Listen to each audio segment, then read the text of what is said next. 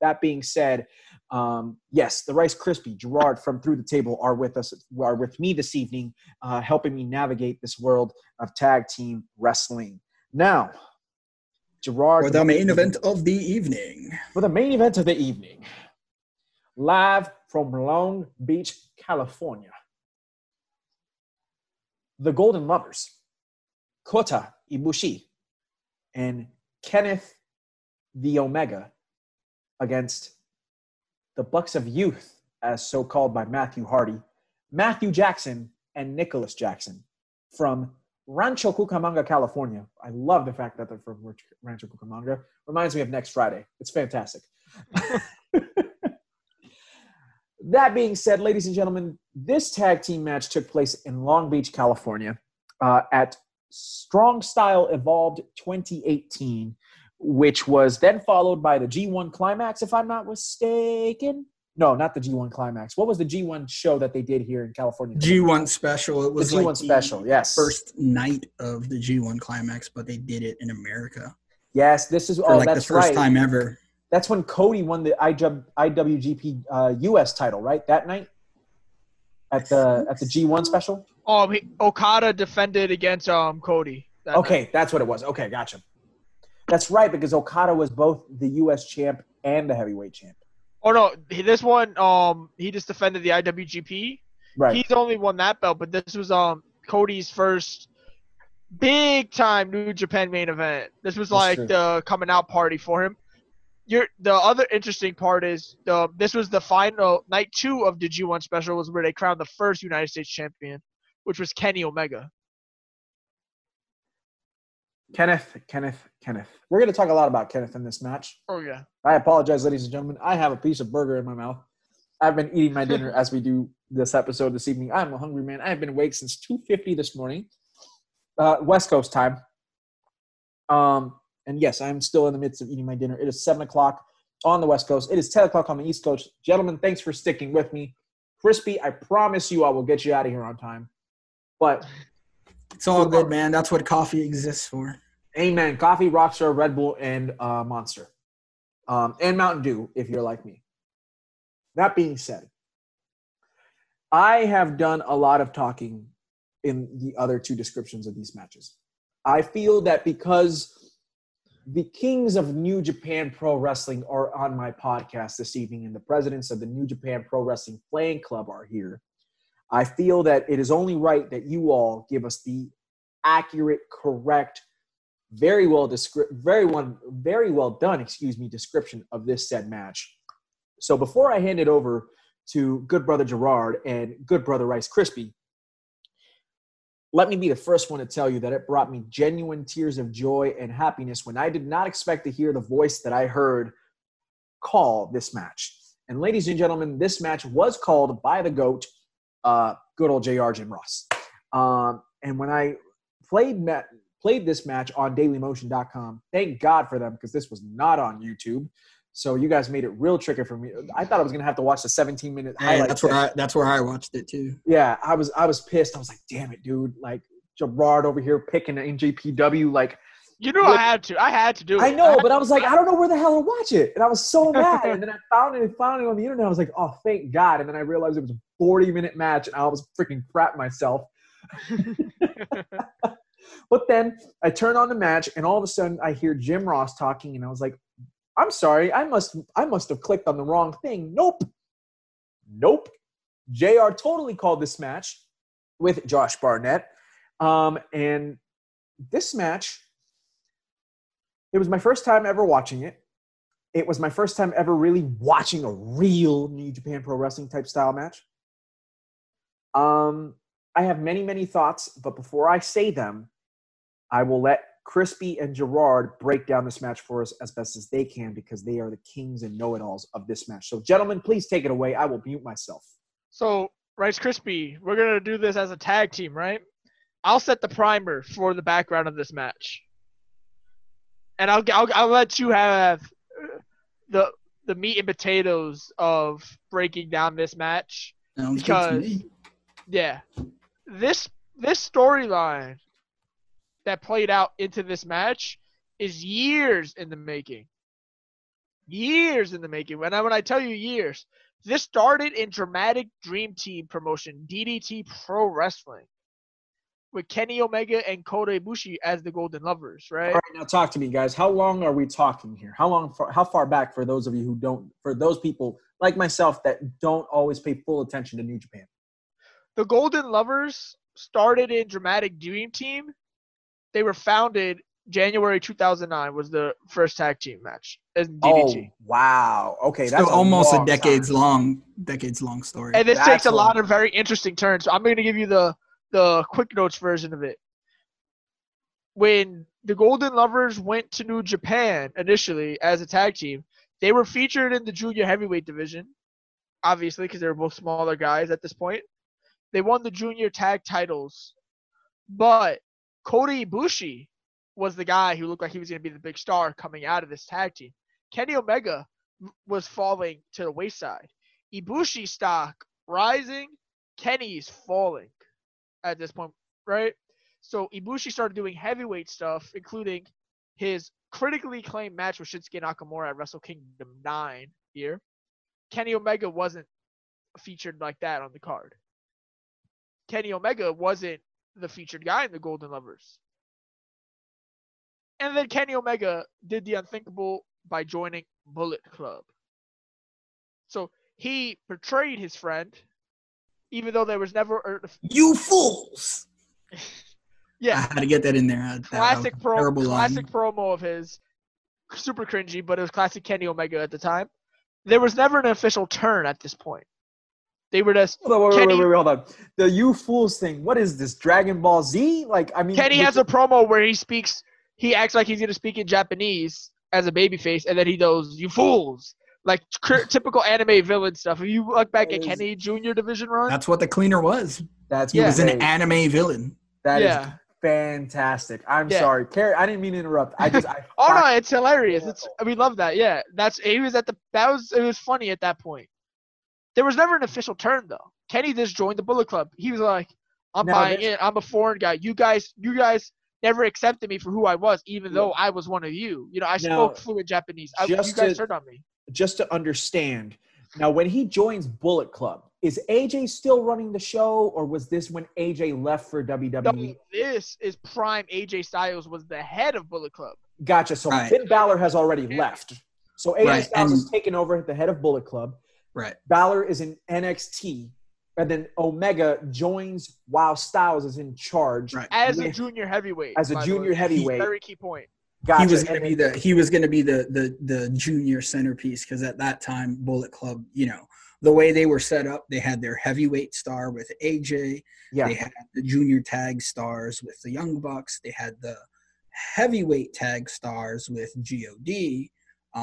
And then now Kenny Omega comes into the fold to be the junior centerpiece of Bullet Club. And, you know, he just joined for the money. Right. So this is basically... By the way, that's another quote from his promos. That exact way Rice Krispie just said it, exactly how it went. I love New Japan, and I don't even get a chance to watch it all the time. So just for those of you who don't watch New Japan, look at it this way. The way the hierarchy of of Bullet Club was just described by the Rice Krispie and Gerard is basically the early days of D-Generation X. AJ was Shawn Michaels, Omega was younger Triple H, and then Anderson and Gallows were the Road Dogg and Billy Gunn. Okay. Yeah, and that's a good way to explain it for casuals who might not understand the so I just want to make sure that was broken down. So carry on, good brothers. I apologize. I didn't mean to interrupt. So we're about in 2015 here, right? Kenny's joining Bullet Club at this point. He's doing stuff with the Young Bucks. Ibushi is starting to percolate as a heavyweight star. At this point, he's already eclipsed the junior division because his popularity has waved upwards. And this is also while Kenny Omega first won his first junior singles title against Ryusuke Taguchi, who was Finn Balor's former tag team partner at one point. So Kenny's winning this junior title. Ibushi loses to Nakamura. And people are talking more about Ibushi still. Even though Kenny just joined Bullet Club, he's just won the junior title. He's still an afterthought.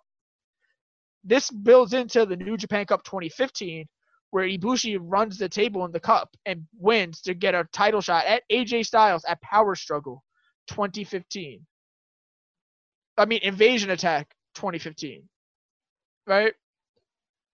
And Invasion Attack 2015, the main event is the IWGP Heavyweight Champion, the phenomenal one, AJ Styles versus the Golden Star, Kota Ibushi. This match, the finish is insane, by the way. Ibushi's going up for the Phoenix Splash. Kenny Omega stands on the ropes. Just looks at him. Because by that point, they never had a regular breakup. There was not a heel turn. It was just they went separate ways. Kenny Ibushi rolls up and that. It was enough to distract him. Enough for AJ Styles to recover. He still goes for the Phoenix Splash. AJ catches him, hits him with the Styles Clash. Boom, that's it. Omega never touches Ibushi after that. It was just, he was conflicted. The whole match was AJ Styles was trying to convince Kenny, help me beat him. Help me beat Ibushi. And now this is when the tide turns. Ibushi gets hurt in November of that year. Cervical disc hernia, and then he announces resignation from New Japan Pro Wrestling. This is when he starts flirting with WWE. He does the Cruiserweight Classic, the critically acclaimed match with Alexander in the Cruiserweight Classic. Let me be the first person to tell you, Kota Ibushi, he was so good in the Cruiserweight Classic. I know that the term "it's not even funny" gets thrown around a lot. It's not funny how good this man was in that classic. Remind me, gentlemen, who won the Cruiserweight Classic? It was TJ Perkins, correct? TJP won the whole thing. And the only reason why was because Kota Ibushi did not want to sign a full-term contract with WWE. Is that accurate? Neither him nor Zack Sabre Jr. Yeah, because right. I think those are the two favorites to win, but they just weren't gonna sign. The final of the Cruiserweight Classic, if I am not mistaken, was TJ Perkins versus Grand Metalik. Which, by the way, was actually a very good match. Let me be the first person to tell you that. But Brian Kendrick and Kota Ibushi was way better. Yes, and there's a reason. Burning Hammer! There's a reason why, basically, after TJP, Brian Kendrick ran away with the Cruiserweight title for like the next 4 months. There's a reason for that, because Brian Kendrick was much, much better than TJP. But Kota Ibushi, if you don't want to watch New Japan Pro Wrestling, I highly recommend to basically watch any of his matches on the Cruiserweight Classic. And guess what? They are to be found on the World Wrestling Entertainment Network, which you can get. Yes. Apparently now a free version, but you can get it for $9.99. I get it for free $9.99 because, well, I use Ross's password. He knows that. And that's fine because basically for the entire inception of the Double Turn podcast, I was using my WWE network, and that's what we watched. That's what we used to watch our pay-per-views. So it's okay. That being said, Kota Ibushi, amazing. Please carry on, and then we will go ahead and discuss and break down their match. And now we're almost to – now the tides have turned. Ibushi's out of New Japan at this time. In 2016, Kenny has automatically asserted himself in the heavyweight title division in 2016. He wins the G1. The first Gaijin, a.k.a. foreign star, to win the G1 Climax, their biggest tournament of the year. This is when Kenny's popularity might have been at an all-time high, coming off his match with Okada at that year's Wrestle Kingdom. That was the first Okada match, correct? Yeah, the first Kenny-Okada match. Phenomenal. At this time, Ibushi, in 2016, does come back to New Japan at Wrestle Kingdom 11. But he's not Kota Ibushi. He's Tiger Mask W, donning the mask of a popular anime in Japan that you can find on Crunchyroll if you really want to watch it. It has all the New Japan guys on it. He's not Ibushi at this point. He comes back in the 2017 G1 Climax as the Golden Star, Kota Ibushi. And this is where a lot of the build-up starts, because he hasn't really gotten it to that point yet. He loses in the G1 Climax. Omega loses in the finals to Tetsuya Naito at this point. This is the first time in about 2 years or so that they've actually been in the same company, and they're both in the heavyweight division. So people are waiting for that clash of Ibushi and Omega. But instead, Cody Rhodes has a feud with Ibushi that goes into Wrestle Kingdom 12. And then at New Year's Dash 2018, this is where the Golden Lovers reunion builds up. Cody attacks Ibushi after a match, after losing to the Bullet Club. Kenny stops the assault. This is where people start going, okay, is Kenny leaving Bullet Club? Is Ibushi turning Kenny face? There's backstage stuff with the Young Bucks where Ibushi's checking on Kenny after one of the Okada matches, and the Young Bucks are like, "Get out of here," and Kenny's like, "No, it's okay. He could come here and help, he could check on me." So there's little teasers throughout that whole time period of them really building this back up. They have a big moment at the New Beginning in Sapporo show where Cody and Hangman Page, which is funny because people really believe that Hangman and Kenny are tag team partners and have this built-up history. They were rivals the entire time Hangman's been there because he was on Cody's side. Hey, Cody and Hangman beat down Kenny. Kota Ibushi runs down with a steel chair, chases them off. They have this big moment where they hug, and New Japan went all out. They had streamers coming down with balloons. Not even joking. Like, they went full on, like, oh my God. Kenny Omega and Kota Ibushi were the team Hell No of Japan. I love it. You know what I mean? Like, it was Team Hell No, but they turned it up a notch. And then they started building up. Sure. They started building this up to now Ibushi's kind of in Bullet Club, but he's not in Bullet Club. And Kenny is with the outsider who's been feuding with Bullet Club for the better part of 4 years on and off, going back to 2015 where at Power Struggle. And then the Young Bucks have been in his corner this whole time. Ibushi's not loyal. He left New Japan. He left yada, yada, yada. That's how this really started going, including with Cody Rhodes and stuff and all that, the inner turmoil with the Elite. Damn Cody and his shenanigans.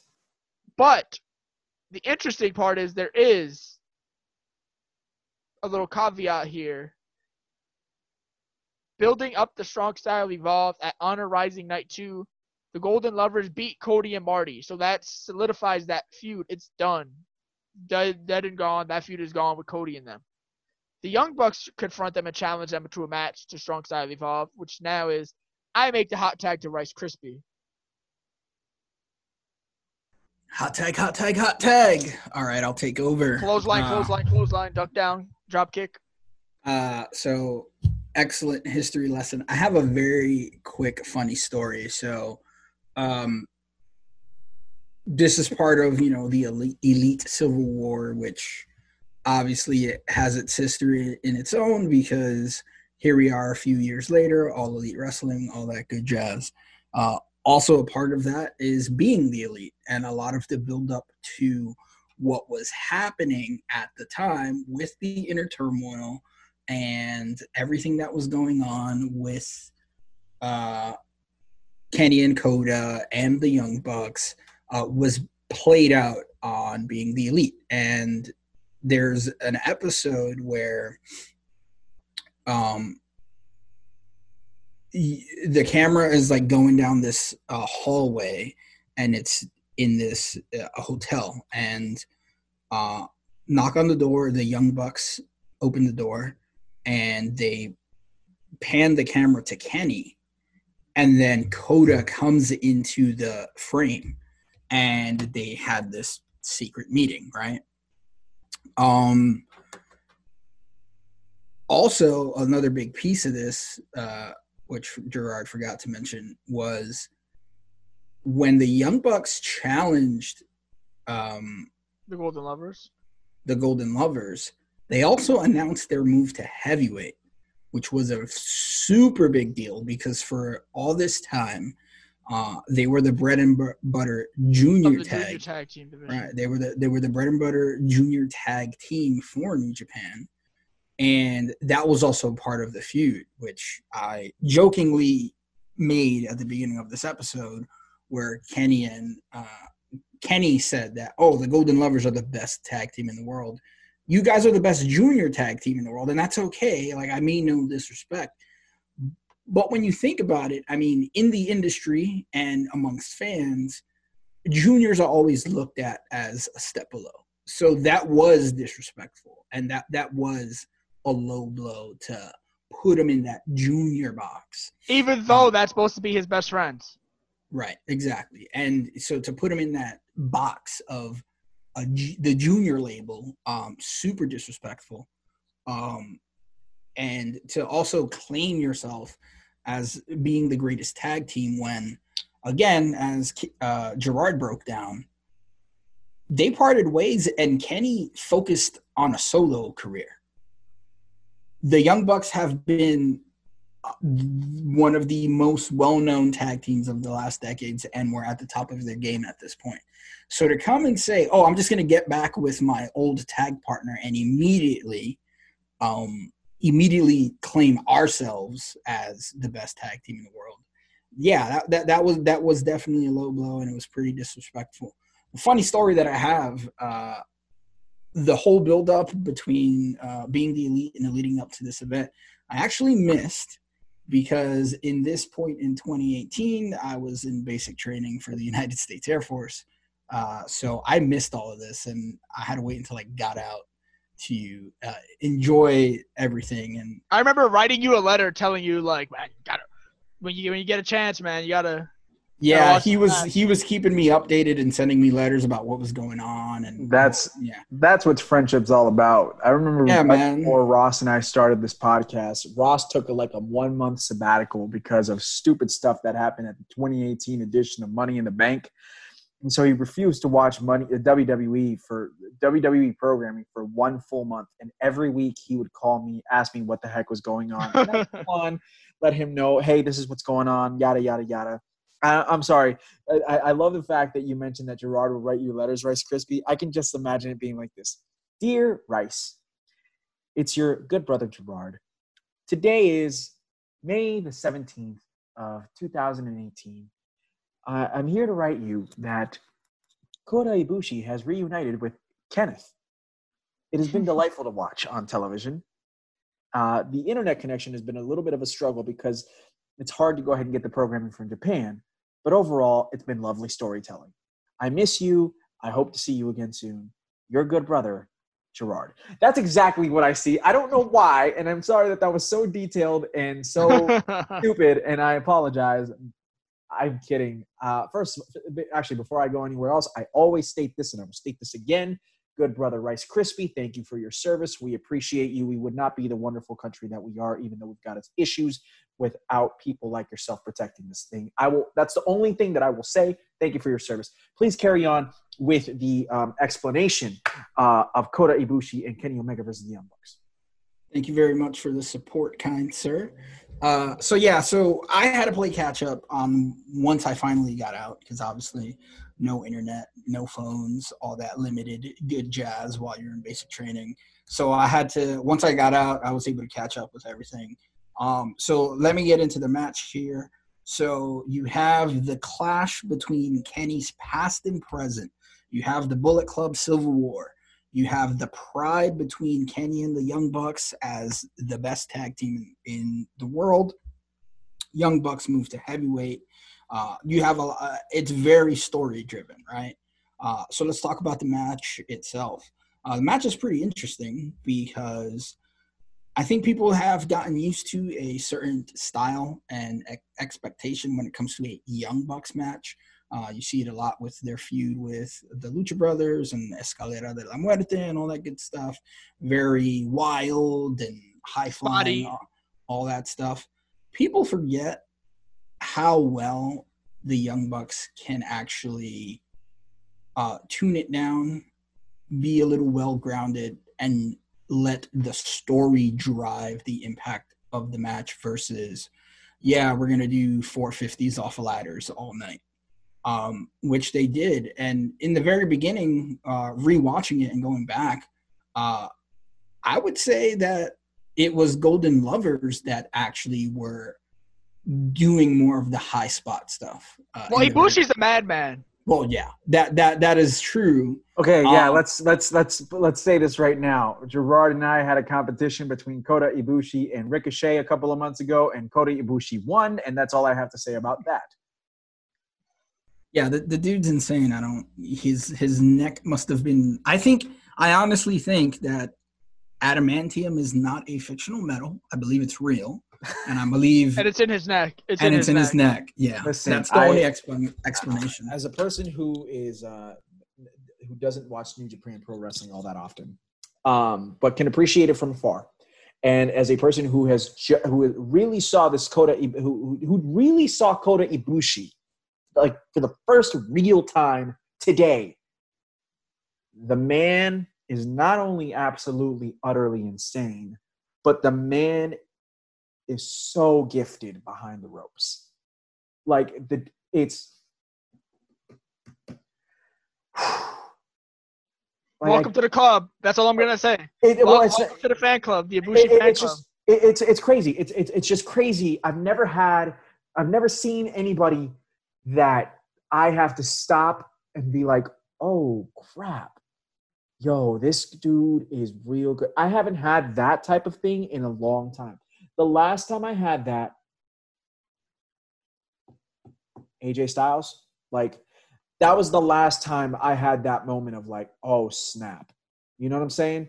And I've given crap to Kenny Omega in the past because I used to say Kenny Omega was overrated. And I'll be the first one to tell you that on this podcast. And I've actually admitted that I was wrong.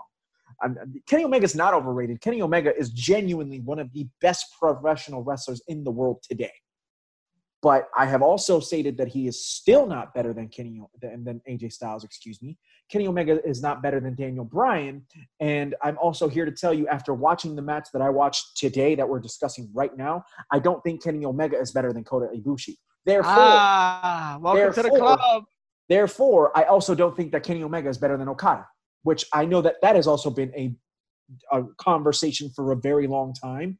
But I'm sorry. If I think Kota Ibushi is better than Kenny Omega and Okada is the best Japanese wrestler in the world, therefore, automatically, Okada is better than Kenny Omega. He almost said it, Chris. We almost got him to say Okada's the best in the world. That close to getting it out of you.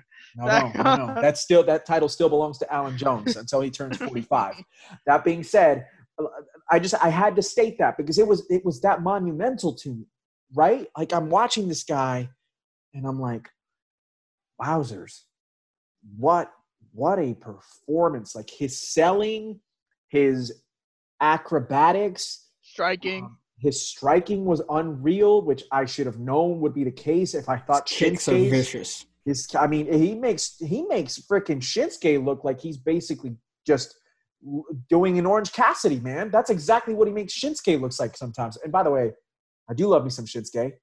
By the way, Shinsuke had a quote about Ibushi that I think is relevant to your point. Please, share it, please. He's like, the great thing about Ibushi is that he actually knows how to fight. Like, he has fight background. So his strikes are super realistic. So funny. Nakamura says he hurts when he kicks him. Nakamura says he brought it to me, and that's why the Wrestle Kingdom match is so incredible because Ibushi kicked the crap out of Nakamura, and Nakamura sure. Well, you could say the same thing about Daniel Bryan. Daniel Bryan is legitimately kicking you in the chest, and he's probably going at 80%, which to me is a lot in professional wrestling. I can only imagine what Ibushi is going for, first of all. Second of all, the thing that I was mesmerized about in the match that JR kept on going back to was Ibushi's kickboxing background, which I thought was monumental to talk about. Excuse me, my wedding ring just hit my table. But I thought it was incredibly monumental to go ahead and be discussing because it just brought a sense of realism in a match that was already about as realistic as you could possibly imagine. And yeah, man, I'm just saying that Kota Ibushi is seriously no joke, and I will definitely be paying attention more to Kota Ibushi, therefore, which will allow me to go ahead and pay attention more to Okada, therefore, I've already been paying attention to what Omega's been doing, but it will make me wonder, will Ibushi then be considered my best wrestler on the planet once AJ hangs him up? Unless sounds like someone's about to subscribe to New Japan World. Sounds like that New Japan World subscription is about to kick in. Welcome to the club. It's cheaper than WWE Network. So. Well, considering that the podcast that we do is WWE centric, I might have to go ahead and be the one that gets the New Japan subscription. I'll leave Ross with the WWE subscription, and we can go ahead and go back and forth. That being said, I'm serious when I say this because, I mean, okay, first of all, I'll be the first. I really want to discuss the match, but this is my fault. I fully take the blame for this. And if this podcast goes 2 hours plus, enjoy it because this is a banger. That being said, Gerard, how many times when you came on the show back in November, did I basically ride the Seth Rollins train to like absolute death? Oh, I mean, we've had this plenty of discussions about. We've had this debate on Seth. Instagram several times. This is true. Yeah. I mean, I've talked several times. Who was I talking about? Was it Will Ospreay? Will Ospreay. Thank you very much. Shout out to Will Ospreay. Shout out to William. Yes. Hello, William. This is Jorge. Nice to see you. I was talking about Seth Rollins being the man. And by the way, Seth Rollins absolutely deserves all the credit that I always give him because he truly is. I'm going off on Ibushi here for a second, but I will be the first person. How many times, Chris, on an episode of a podcast do I go off on Ibushi when we talk about New Japan? I go on 10-minute tangents like. Yeah. The man way is too simply long. incredible. So again, please forgive me. This is my first time ever watching really like Ibushi. Let's say I'm like a kid at a candy store. You know what I'm saying? Like, this is incredible. This is big stuff to me. This is eye-opening to me that I saw something that was entirely different to anything I've really ever paid attention to. And people always say, yo, watch Okada. Watch Okada. To this day, and you guys might get mad at me, and if anybody wants to call me a non-professional wrestling fan after the comment that I make, screw you. I am a huge professional wrestling fan. Not you guys, though. That being said, I still to this day have refused to watch Kenny Omega and Okada. Yes, I know. Yes. But hear me out. And the reason why, though, is because it has, first of all, it's got to do with a couple of things. One, it's got to do with Meltzer and giving it 7 stars. Like, that pisses me off. Second of all, he gave the other one, what, like 6.5? Like, no, come on. Like, don't come at me like that. That's bullcrap. You just broke your own 5-star rating, and now every single time a 5-star rating comes out, it's like a 4-star match. And then third of all, like, the hype was so unbelievably too much that it genuinely turned me off from watching the match. I was like, yo, people are talking about too much about this stuff and like it's the greatest thing ever. It's like, I know what the greatest thing ever, and I refuse to believe that this is the greatest thing ever. Now, that being said, am I going to watch it eventually at some point? Sure, I will. But I want people to sometimes – I feel when people talk about Omega, it's like, calm your tits. Like, it's too much. It's too much. But now I've watched Ibushi, and now I get the reason why people talk about Omega that way. So now I basically have to apologize to any people that I've disrespected about my comments about Kenny Omega. But at the same time, I'm here to tell you Ibushi's better than Kenny Omega, so I don't have to apologize as much as I think I do. So that being said, this match was a banger. This match was fire. Although I have a problem with some of the storytelling, because how are you going to tell me that you're the best tag team in the world, but you haven't teamed in 4 years when the other team has basically been the best team of the decade? How does that that was my point. That was the driving point. It was like it's disrespectful. It's hypocritical. Like, you guys haven't been a tag team for quite some time. You went on this singles run, and on top of that, the Young Bucks were literally in his corner for his biggest matches, and the funny thing is supporting him and becoming this megastar. To be like, we're the greatest tag team, and we're just gonna throw this big, ugly junior label on you. Right. And the funny thing is, on top of all that, the Bucks are the ones that are heel in this match, essentially. The Young Bucks were definitely the heels in this match. You could absolutely tell by the because Kota Ibushi can't play a heel, because Kota Ibushi's probably he's as a babyface as you can get. He does have those moments, and I think in this match he even has a moment where his eyes change. Like, if you watch his matches, he has a look in his eyes. The dead eyes. He has these dead eyes, and then he just goes on murder streaks. I remember he punched Ishii in the throat. This is going off topic, but in one of the matches he did that look, and then he shoot punched Ishii in the throat, and the referee had to stop the match for a second. Like, hey, that's a little – but that's Ibushi can't play that heel. And it's interesting because Omega was torn still. Even though he made that comment, he did not really want to get involved in this match. It was Ibushi. Right, and you could tell this is going on at the beginning of the match. So let's talk about the match now. Match starts. Matt Jackson, who is the one that's basically the most vocal out of the Bucks in this match. he's the one that's basically as always, now. right? And that's probably the reason why the Bucks sometimes rub me the wrong way, but that's for a different day. So he's calling out Kenny. He's like, I want Kenny. And Nick is like basically trying to calm him down and things. The diffuser. He's the diffuser of the situation, but not so much at the same time. He's telling Matt to take it easy, but at the same time, he wants to go ahead and whoop Kenny's ass as well. And then Ibushi is basically trying to go ahead and tell Kenny, yo, bro, get it together. These guys are disrespecting you and they're disrespecting me. We're in this together. Are you doing this or not? And that was the entire storyline that played out through 40 minutes. And I could appreciate that very, very much. The storytelling was absolutely on par. The Bucks were basically incredible heels in this match, although they were also playing great baby faces at the same time because Matt Jackson was basically nursing a horrible back issue throughout, at least kayfabe-wise, throughout the match, and he was his 5-year lower back problems. the same back issue that he had at Stadium Stampede. But yeah, no, it's pretty interesting when you look at the match and kind of break it down because, and it's funny going a few years forward and the whole AEW Revolution tag match, which was kind of the same thing, just kind of replaying that. When it comes to, again, we know the Young Bucks for doing the crazy stuff, the spot fest stuff, ladder matches, putting their bodies through hell. But they can ground it down a little bit, and tell a story. Gritty. And Matt Jackson drives that team when it comes to Matt Jackson's going to be if the Young Bucks ever broke up, Matt Jackson's the single star. Yeah, he is because Jeff Hardy. Right, because he did a very good job in this match. Of course, the nursing the injury or whatever.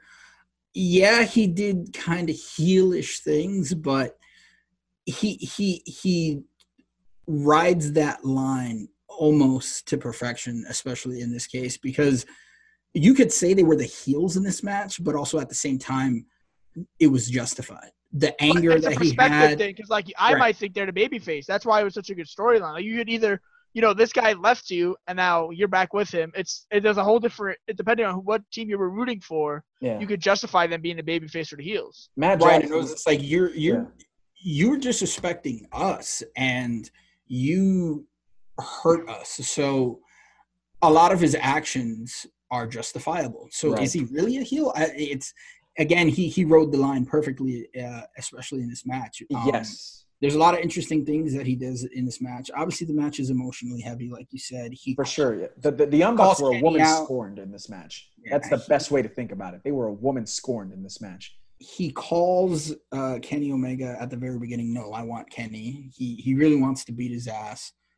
Nick tries to play peacekeeper between both sides, but then he does have his moments that, due to some of the antics of Kenny Omega, at the end of the day, yeah, you might be my friend, but and then he hits him with a V-trigger. That's my brother. Okay. That's my brother. So kind of getting tired of your shit. I'm going to have my brother's back versus maybe not my friend right now.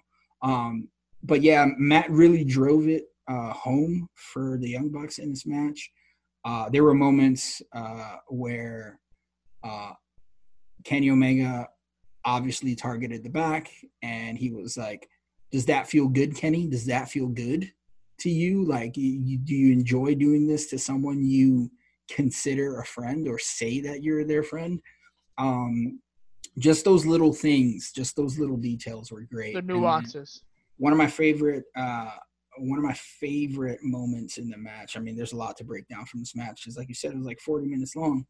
But one of my favorite moments in the match is Kenny Omega gets laid on a table on the outside, and the Young Bucks are working on Kota Ibushi.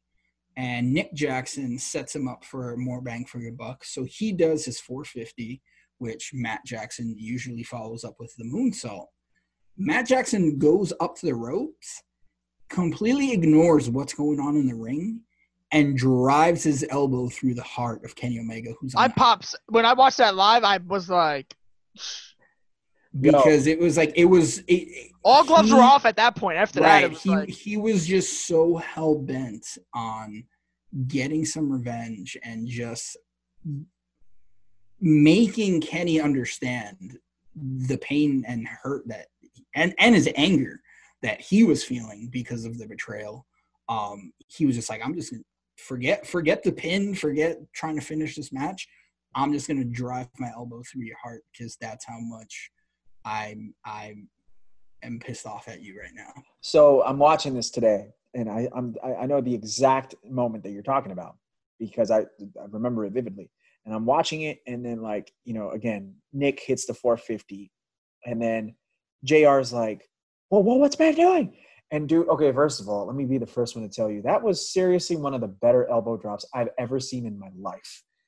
And I don't know if it had to do with the proximity of the ring to the barrier, which then made it look like it was just a very tight space when that table broke.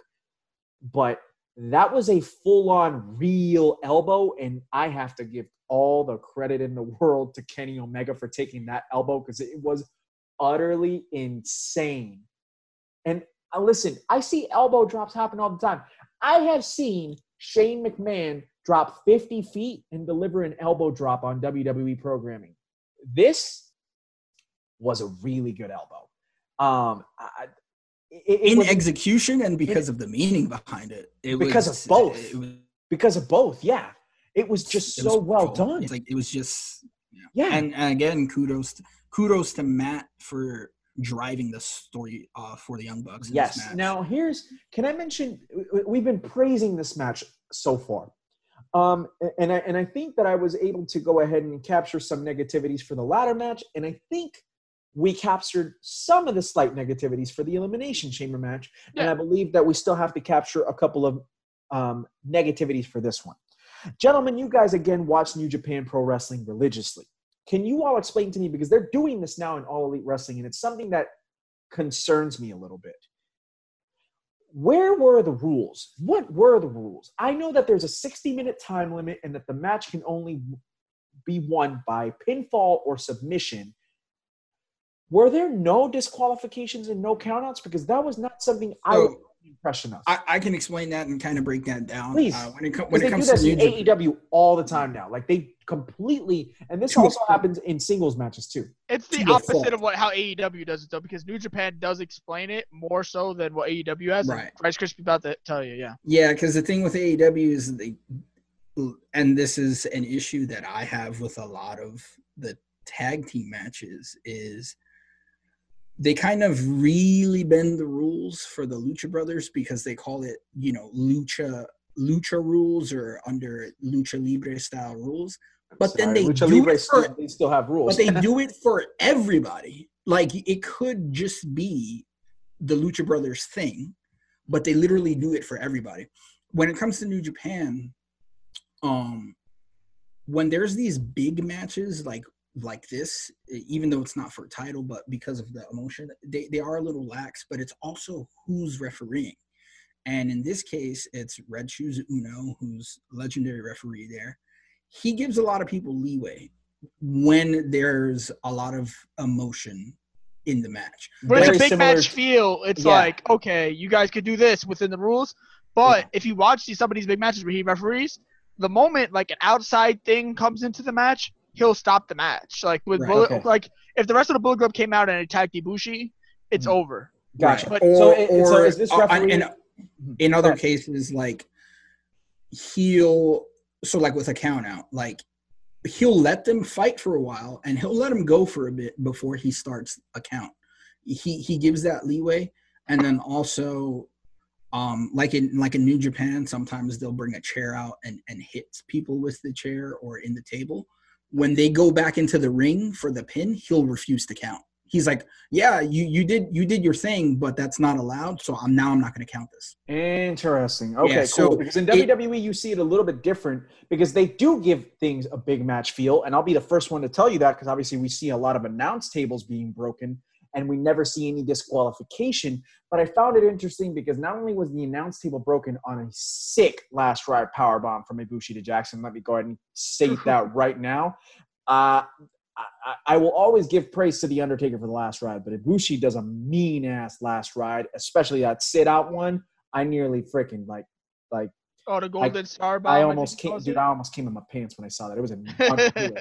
But I will give – I just wanted to make sure I comprehended what was going on, because I know that Earl Hebner and Mike Chioda and Charles Robinson do the same, but this was different because I see it – I think maybe my beef is the fact that AEW just does it all the time.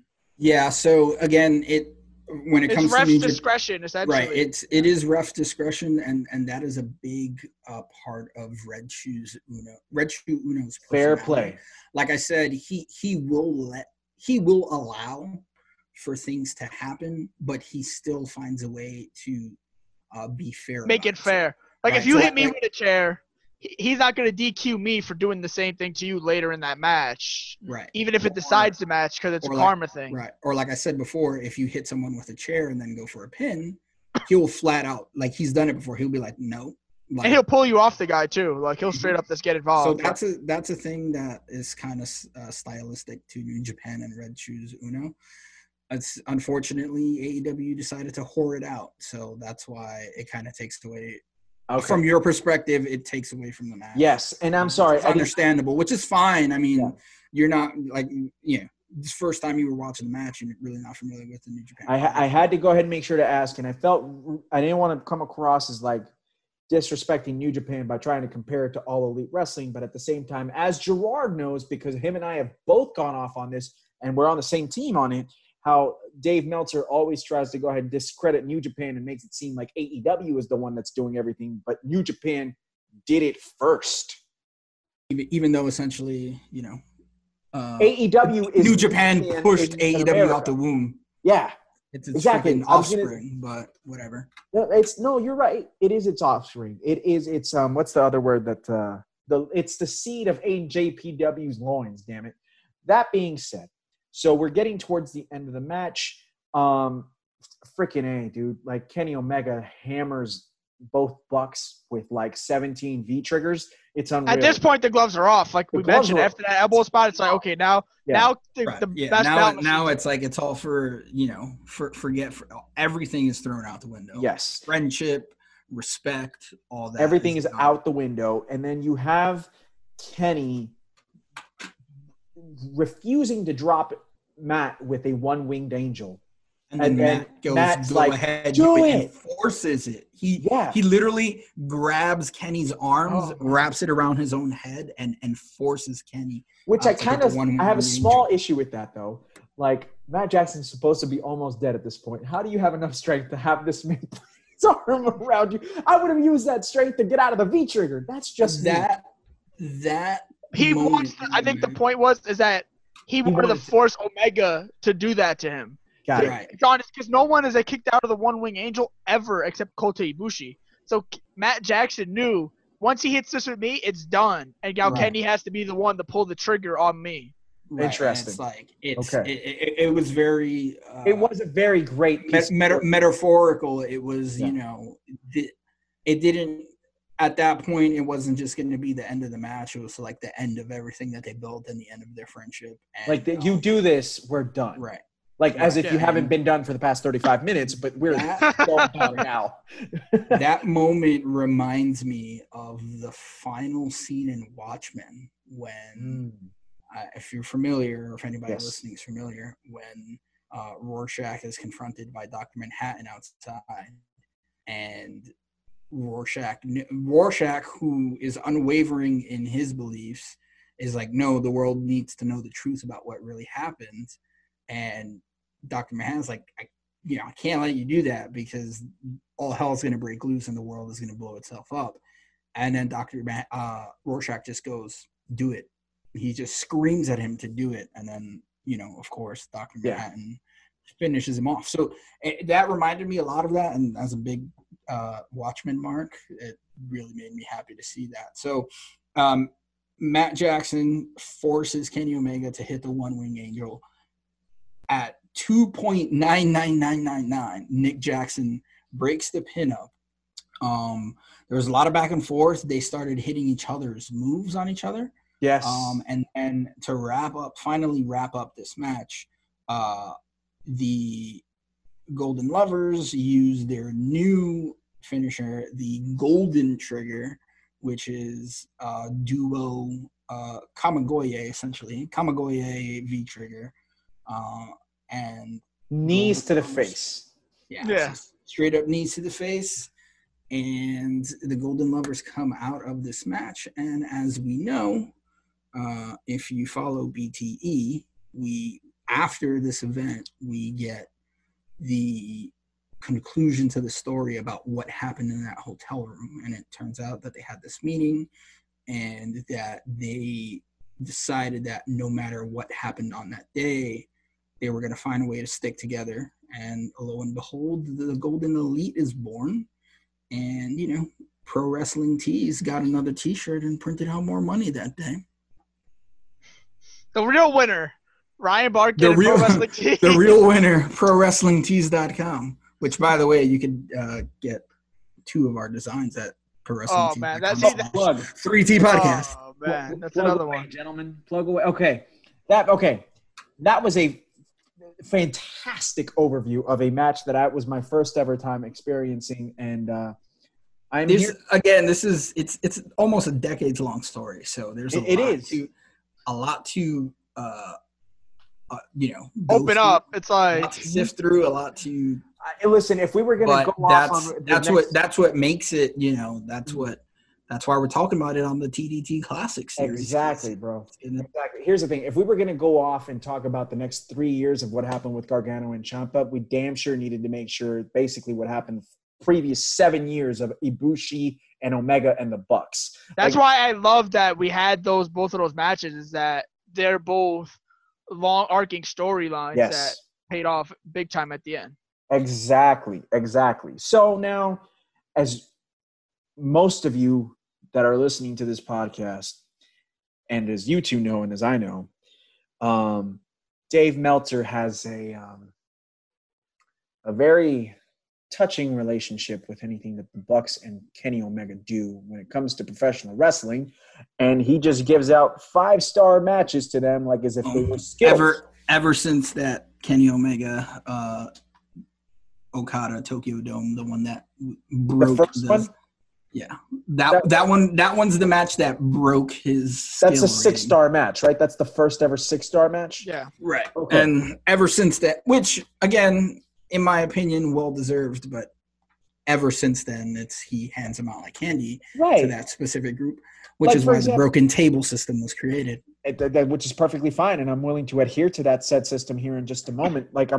For example, I'll give you a perfect example of what I believe is a 5-star match, and Crispy agrees with me, and I know you do too, Gerard. Like John Cena and CM Punk at Money in the Bank 2011, that's a 5-star match. Like that is a 5-star match. Period. 100% bar none. Another 5-star match to me is Adam Cole and Johnny Gargano 2 at NXT TakeOver 25. Like I think you guys may have seen this video when I put it up on the TDT Instagram page, but if you have not, I did have a slight moment of a full-on mark out for like when that match ended. I literally yelled into my phone. I was like, "That's a 5-star freaking match," because I was pissed that they gave 5.5 stars to their first match when I thought, "Oh, okay, that's just a 5-star match." Which, by the way, the first match of them in New York is a 5-star match. It's not 5.5 stars though. It's not.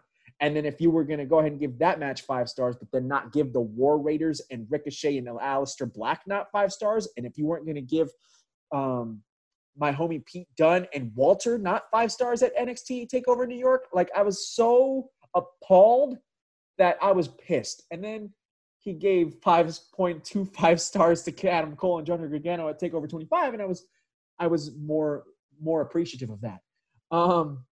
So anyways, my point is if anybody can tell, I have a very, very love-hate relationship, more hate than anything else with Dave Meltzer. And again, this is why I adhere to the broken table system, which is why the reason I just used it today, because you guys were a special guest, 3T in the house, Queens in the building. By all means, you can use it because we haven't copyrighted it yet. So Fair play. I'll talk to Ross. You probably should.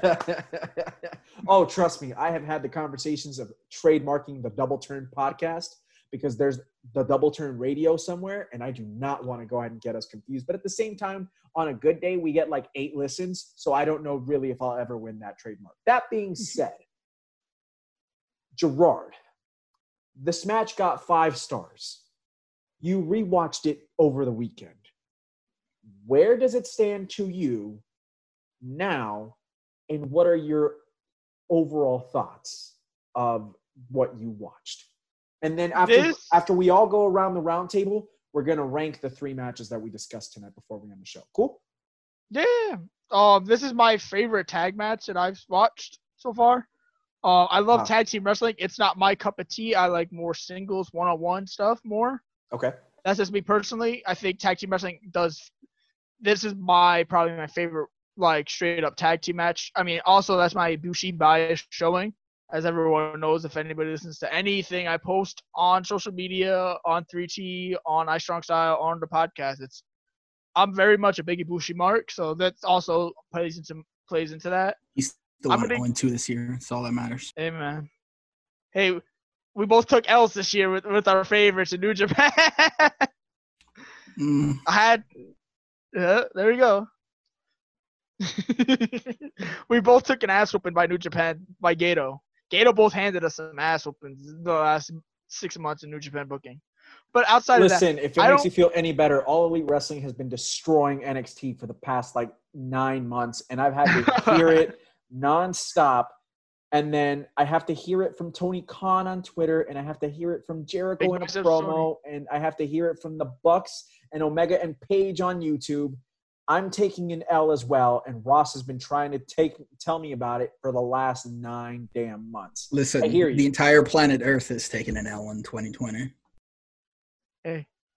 Well played, sir. Go ahead. We're just part of the trend. We're part of the trend. So I think I've tossed a turn about, because we didn't do it. We weren't redoing the podcast at this point, I don't believe, when the show came out. If it was probably in its infant stages, I think. No, we weren't, because we started after I came back. After All In. So, yeah, so we weren't even reviewing it at this time. So when did this match take place? This was July 2018, right? June 2018? Yeah, 2018. Yeah. It was like early or mid 2018, because, again, I was gone. Yeah, this was right. This was before the podcast existed. So this never got a rating. I'm going to give this a 4.75 broken tables. Okay. I love this match. I think the center part, the early bits of the match, were good. I think they kind of start off a little slow from what I was expecting here. I agree. But I understand the slow burn of building the Omega and the Bucks thing. Ibushi was the star of this match. He kind of carried majority of the match at times, because obviously they had the whole thing with Kenny being hesitant to fight them and all that. I think 4.75 is where I'm at. I don't want to give it a 5 broken tables. I don't know if I gave the Revolution match a 5 broken tables. I'll have to go back and look. But I thought this match was better than the Revolution match, and I think they kind of used the same storyline. But Omega and Hangman don't have the history Ibushi and Omega have, so that's why there's a big gap between the two. I know Meltzer and a lot of other people and a lot of our listeners and followers on your page too probably would disagree with me. But that's where I'm going with that. 4.75. Rice Krispie, you're in.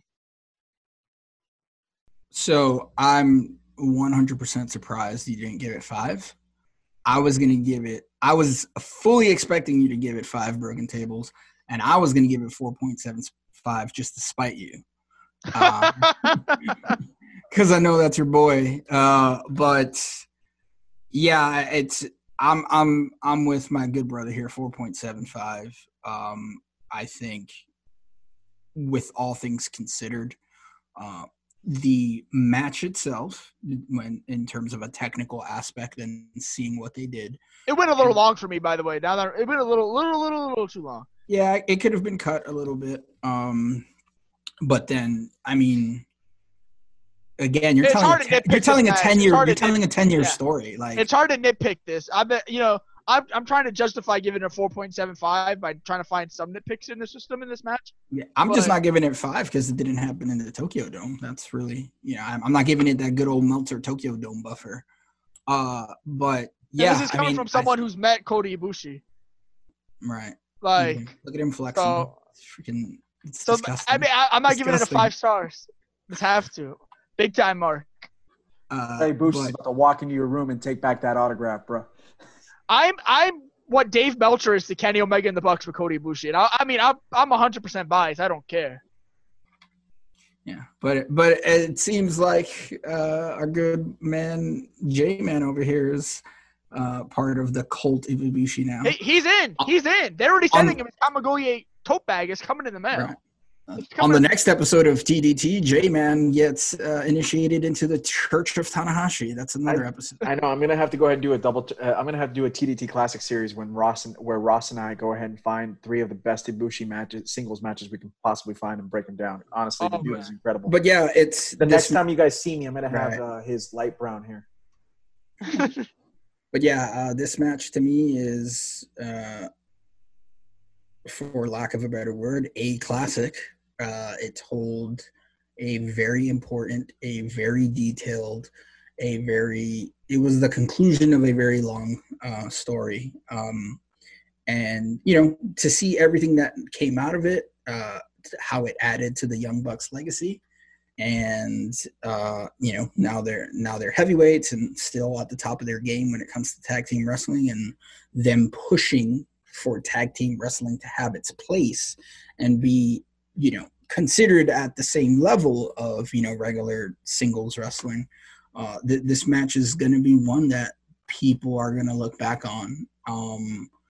And if you haven't watched this match, it's on Daily Motion for free. If this episode hasn't convinced you to watch it, I don't know what to tell you. You should absolutely 100% watch this match. So 4.75 broken tables for me. J-Man, I'm very interested. This is first time you're really covering New Japan. So I'm very excited. And it was the first time you saw this match, so I'm curious to what your rating. Yeah, man. Listen, I was not surprised by the quality that I watched. I knew that I was about to watch something special because it was Omega, it was Ibushi, it was the Bucks. Hang on, Papa. Hang on. Daddy's talking on the podcast. I'm going to make sure to not edit that out either because this is real life, yo. My 3-year-old is the man. I knew what I was going to get. I didn't know how awesome it would be. And I was like, 40 minutes. I was like, that's a long match. But it was a 40 minutes that went by relatively smoothly. It went by relatively quickly. I did not feel like it dragged. The first couple of minutes of the match was relatively slow, but I think it was needed. Omega didn't want to be there. From a storyline perspective, he did not want to be there. He did not want to be doing what was about to go down, right? And so he was forced into it from Matt, and then he was forced into it from Ibushi, and he was stuck in the middle. I want to be very careful. Actually, I'm going to do something really quickly. I'm going to go ahead and tell you right now, I'm lowering my ladder match table. Ooh. Okay? Because I want to be very careful with how I do this. So I'm going to go ahead and give 4.25 to the NXT ladder match that we discussed earlier in the evening. And I'm going to go ahead and give this match 4.5 broken tables. And I'll tell you the reason why. Because this match was fantastic. It was glorious. And Rice, Crispy, and Gerard, you guys hit the nail on the head. This is a classic. This match is not perfect. And to me, a perfect match is the one that should be getting a 5-star rating or a 5 broken table rating. For example, the 3 of us went ahead and agreed the Boneyard match was absolutely perfect. That deserved 5 broken 100%. There was very, very little slight things that I was like, why did they do that? But at the same time, it was such a great match that I was like, I don't care, right? But at the same time, I still have to judge it from a quote-unquote journalistic point of view because that's what I decided to do the day that I called Ross to make TDT. But I'm going to be fair and say it's one of the best tag team matches I have ever seen in my life. And that's all it needs to be, really. That's all it needs to be. Yeah. And I don't have a favorite tag team match because there's a lot of tag team matches that I have watched that I have loved. That I can't pick a number one. But I will tell you, this is up there in one of the best purely I have ever seen, and I'm going to go 4.5 broken tables. And I would love to see more. And the Young Bucks as a tag team and as performers have gained my respect so much over the last year as performers that I have on record stated I now consider the Young Bucks the best tag team in professional wrestling today, followed very closely by the names that I've already mentioned on a multitude of occasions on tonight's podcast. The Usos, The New Day, FTR now, the Lucha Bros. I am a big fan and a big supporter of Santana and Ortiz for various reasons. One, they're amazing. Two, they're my Puerto Rican brethren. I kind of have to support, but then it helps out the fact that they're just really, really good. That being said, 4.5 broken tables is where I'm going. So then, gentlemen, to finish up the show, because I know we've gone long, but this has been so good. It's been so informative. I've had such a blast. And I know Ross and I have gone on a multitude of occasions way over time. And it is what it is. I don't care. Let me ask you, at number 3, Chris, what do you put? Reason why. And then Gerard, 3, reason why. I'll go 3. And then 2, 2, 2, and then 1, 1, 1. And we'll finish it up. Sound good? Excellent. Crispy, go ahead and you go first. What is your number 3 and a small summary of why? Number 3 was going to be the Women's Elimination Chamber match. Yeah, I'm probably going to get some heat because I'm putting the women at the bottom. No, I just think for the group of matches that we chose to cover, yeah, not that it's the worst one. It's just the third best.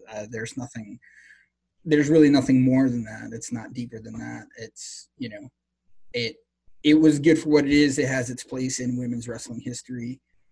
Inaugural champions. It highlighted talent very well.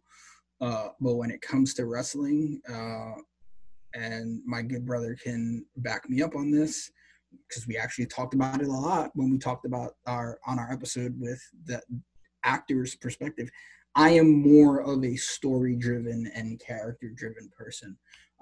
You could have an excellent match, technically speaking, but the Gargano-Ciampa feud that carried NXT over the next 3 years, and then this feud that wrapped up an almost decade-long story. I'm all about the storytelling. Story and character is number 1 for me. So, respectfully, the women's match gets the bronze medal for me. Okay. So now I'm up. My third match, I'm going against what my broken table ratings are. That's more of me looking one-on-one. Number 3 is the ladder match at TakeOver Chicago. Not that I didn't think it was the worst match or the whatever. I just think a 10-year storyline and a historical moment trumped this by just a little bit for me.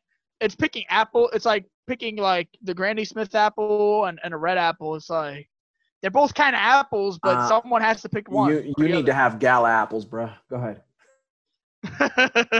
You know what I mean? So like you have to. It's he doesn't eat fruits and vegetables like at all, so that's never gonna happen.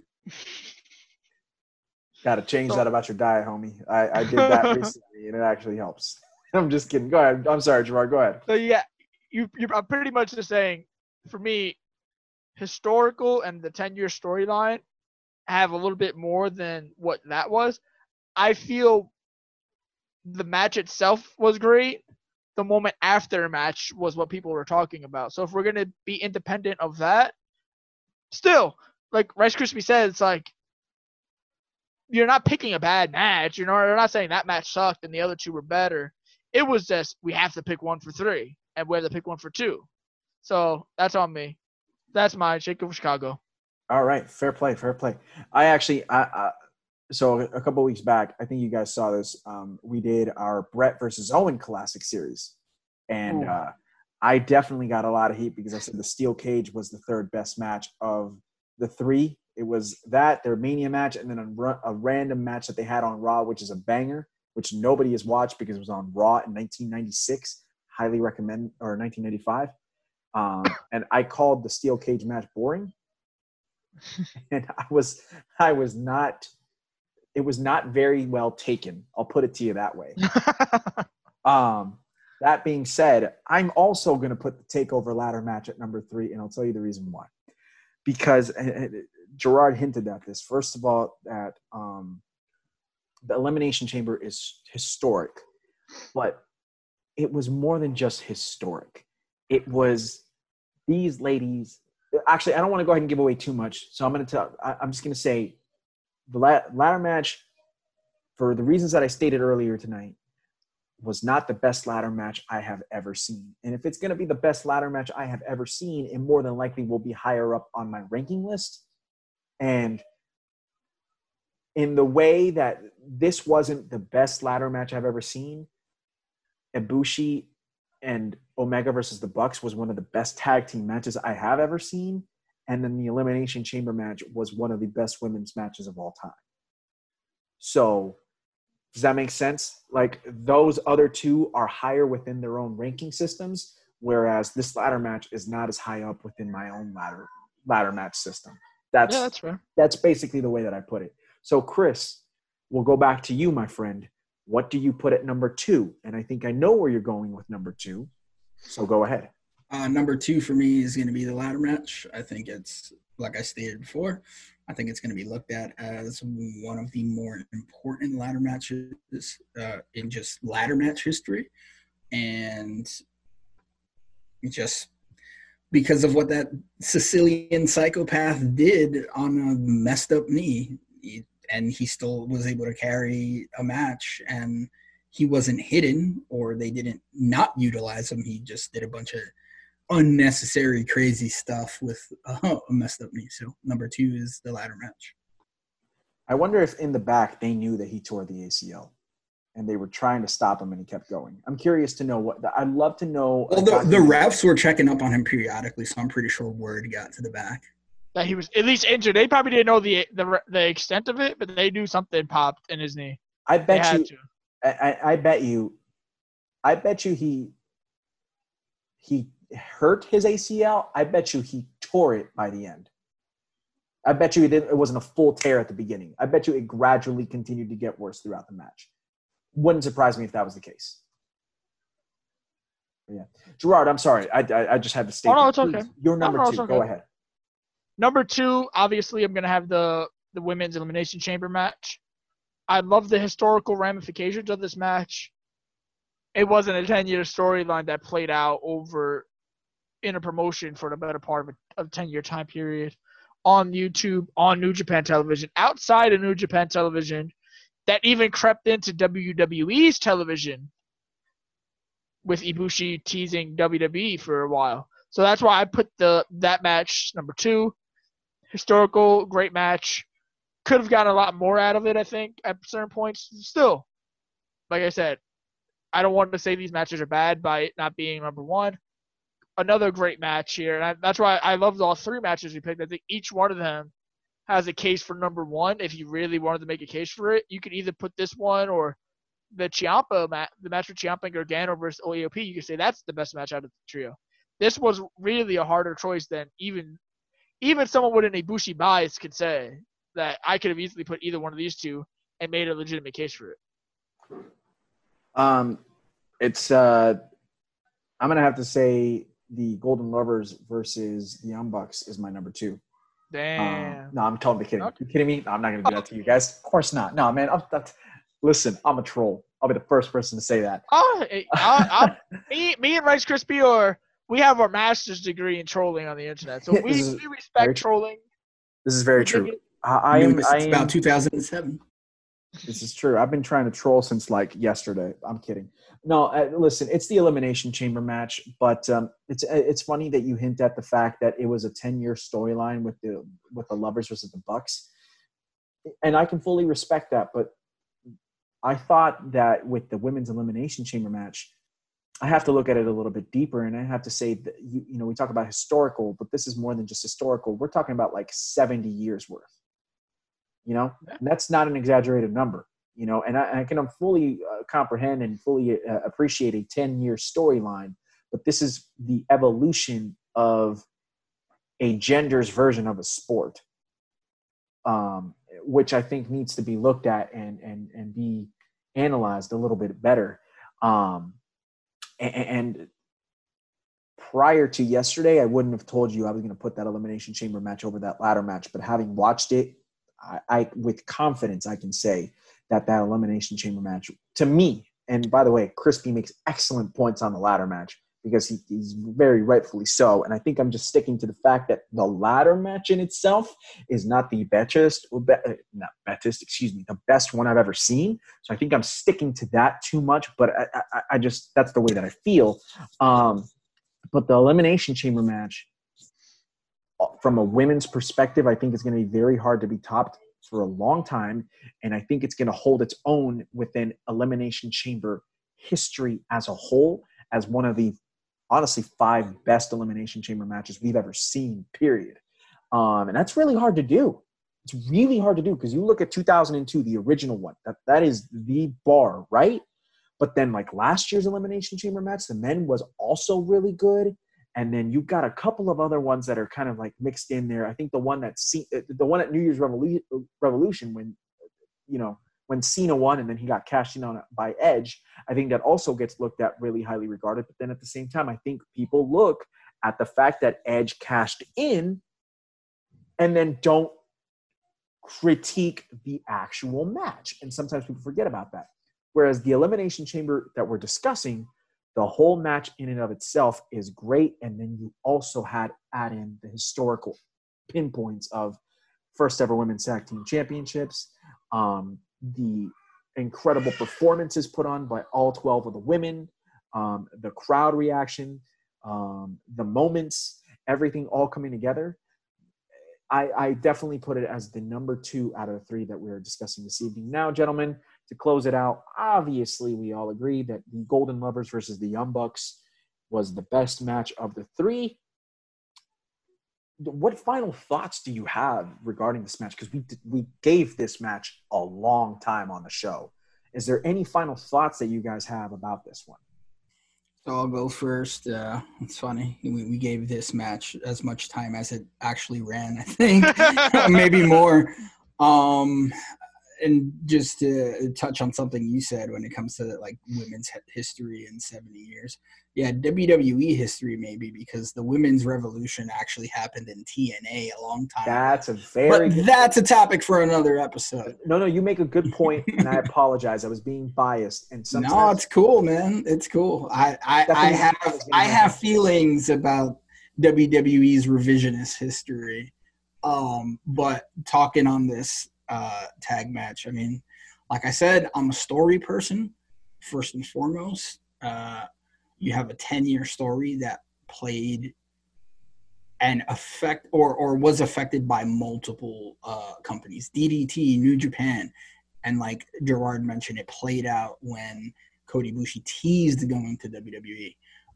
So there's just a lot of these emotional ties that are very, very real because we know the history between Kota and Kenny when Kenny talked about when AEW first got announced and Kenny talked about somebody asked him like how he felt about Kota not joining and he freaking burst into tears.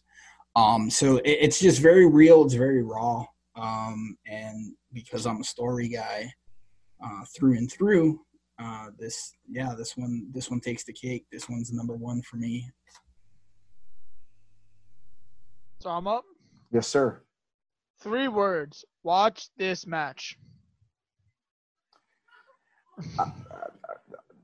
If that's all you have to say, that is beautiful. And not because I don't want you to not talk.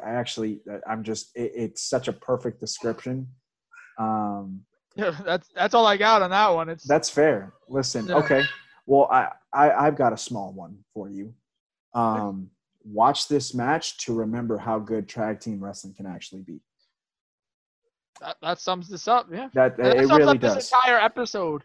Yeah. When you really want to break it down, that's a great way to sum up all 3 matches. Watch all 3 of these matches, and then watch all 3 of these matches. Watch the Revival versus DIY at NXT TakeOver Toronto. Watch Drew McIntyre and Dolph Ziggler versus Seth Rollins and Dean Ambrose in 2018. Watch Cesaro and Sheamus versus Shield. Both of them. I could go on and on and on. Watch any of the Undisputed Era tag team title defenses in NXT, period. All of them. Watch all of them because they're all great. Tag team wrestling is special, and it needs to be taken seriously by various companies. Some companies are doing better than others.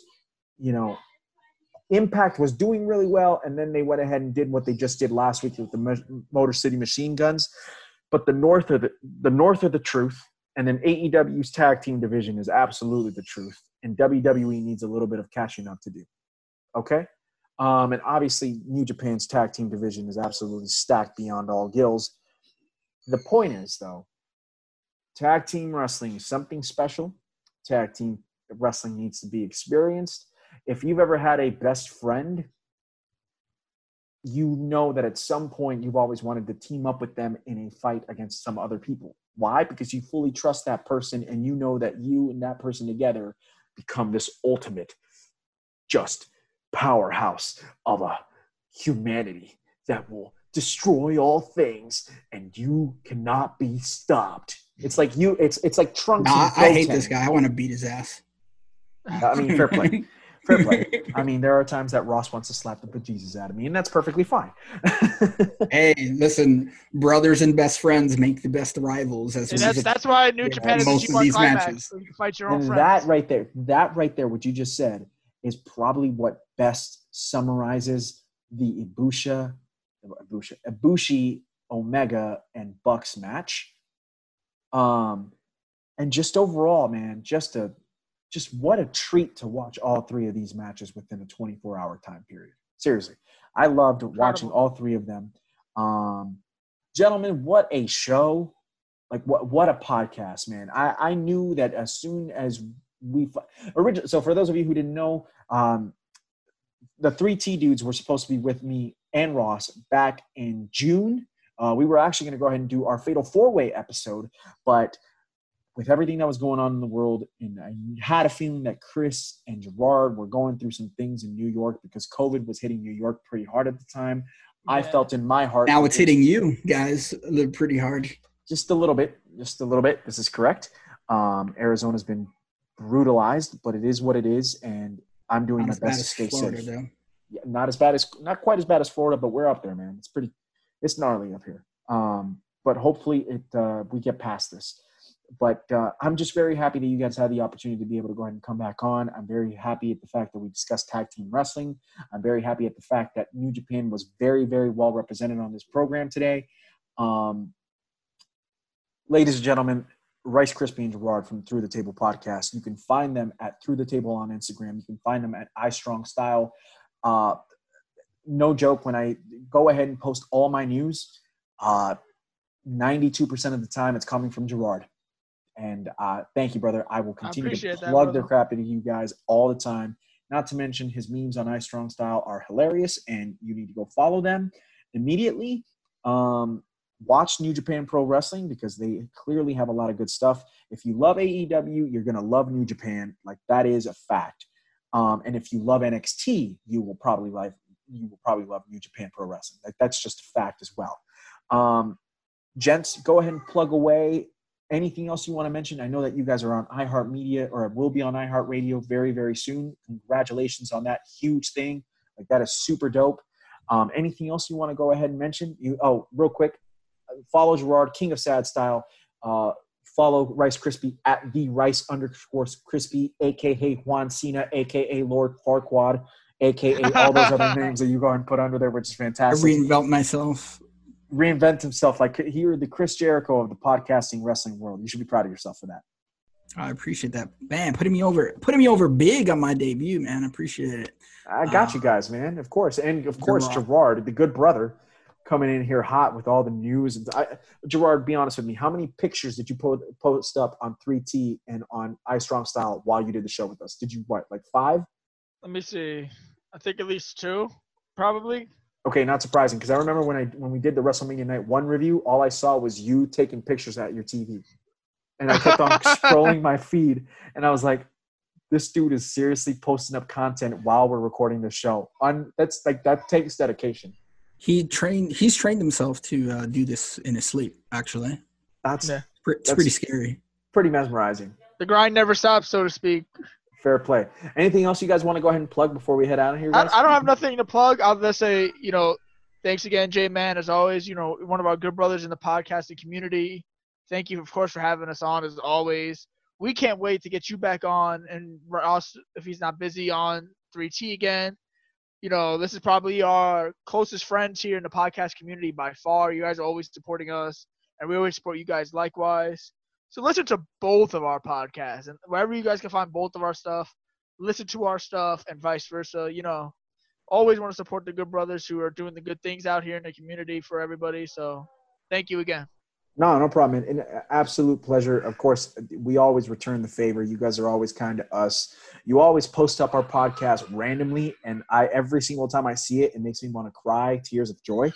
So I genuinely appreciate that. You guys were one of the first ones that really congratulated us when we hit episode 100, and you guys were really super cool and supportive of us when we got Ugo on the show as a guest, which, by the way, to this day is still mind-blowing. I don't know how the heck that happened. Still crazy. Still crazy to me. And I'm cool with this, publicist guy who, I'm also going to try and get on the show.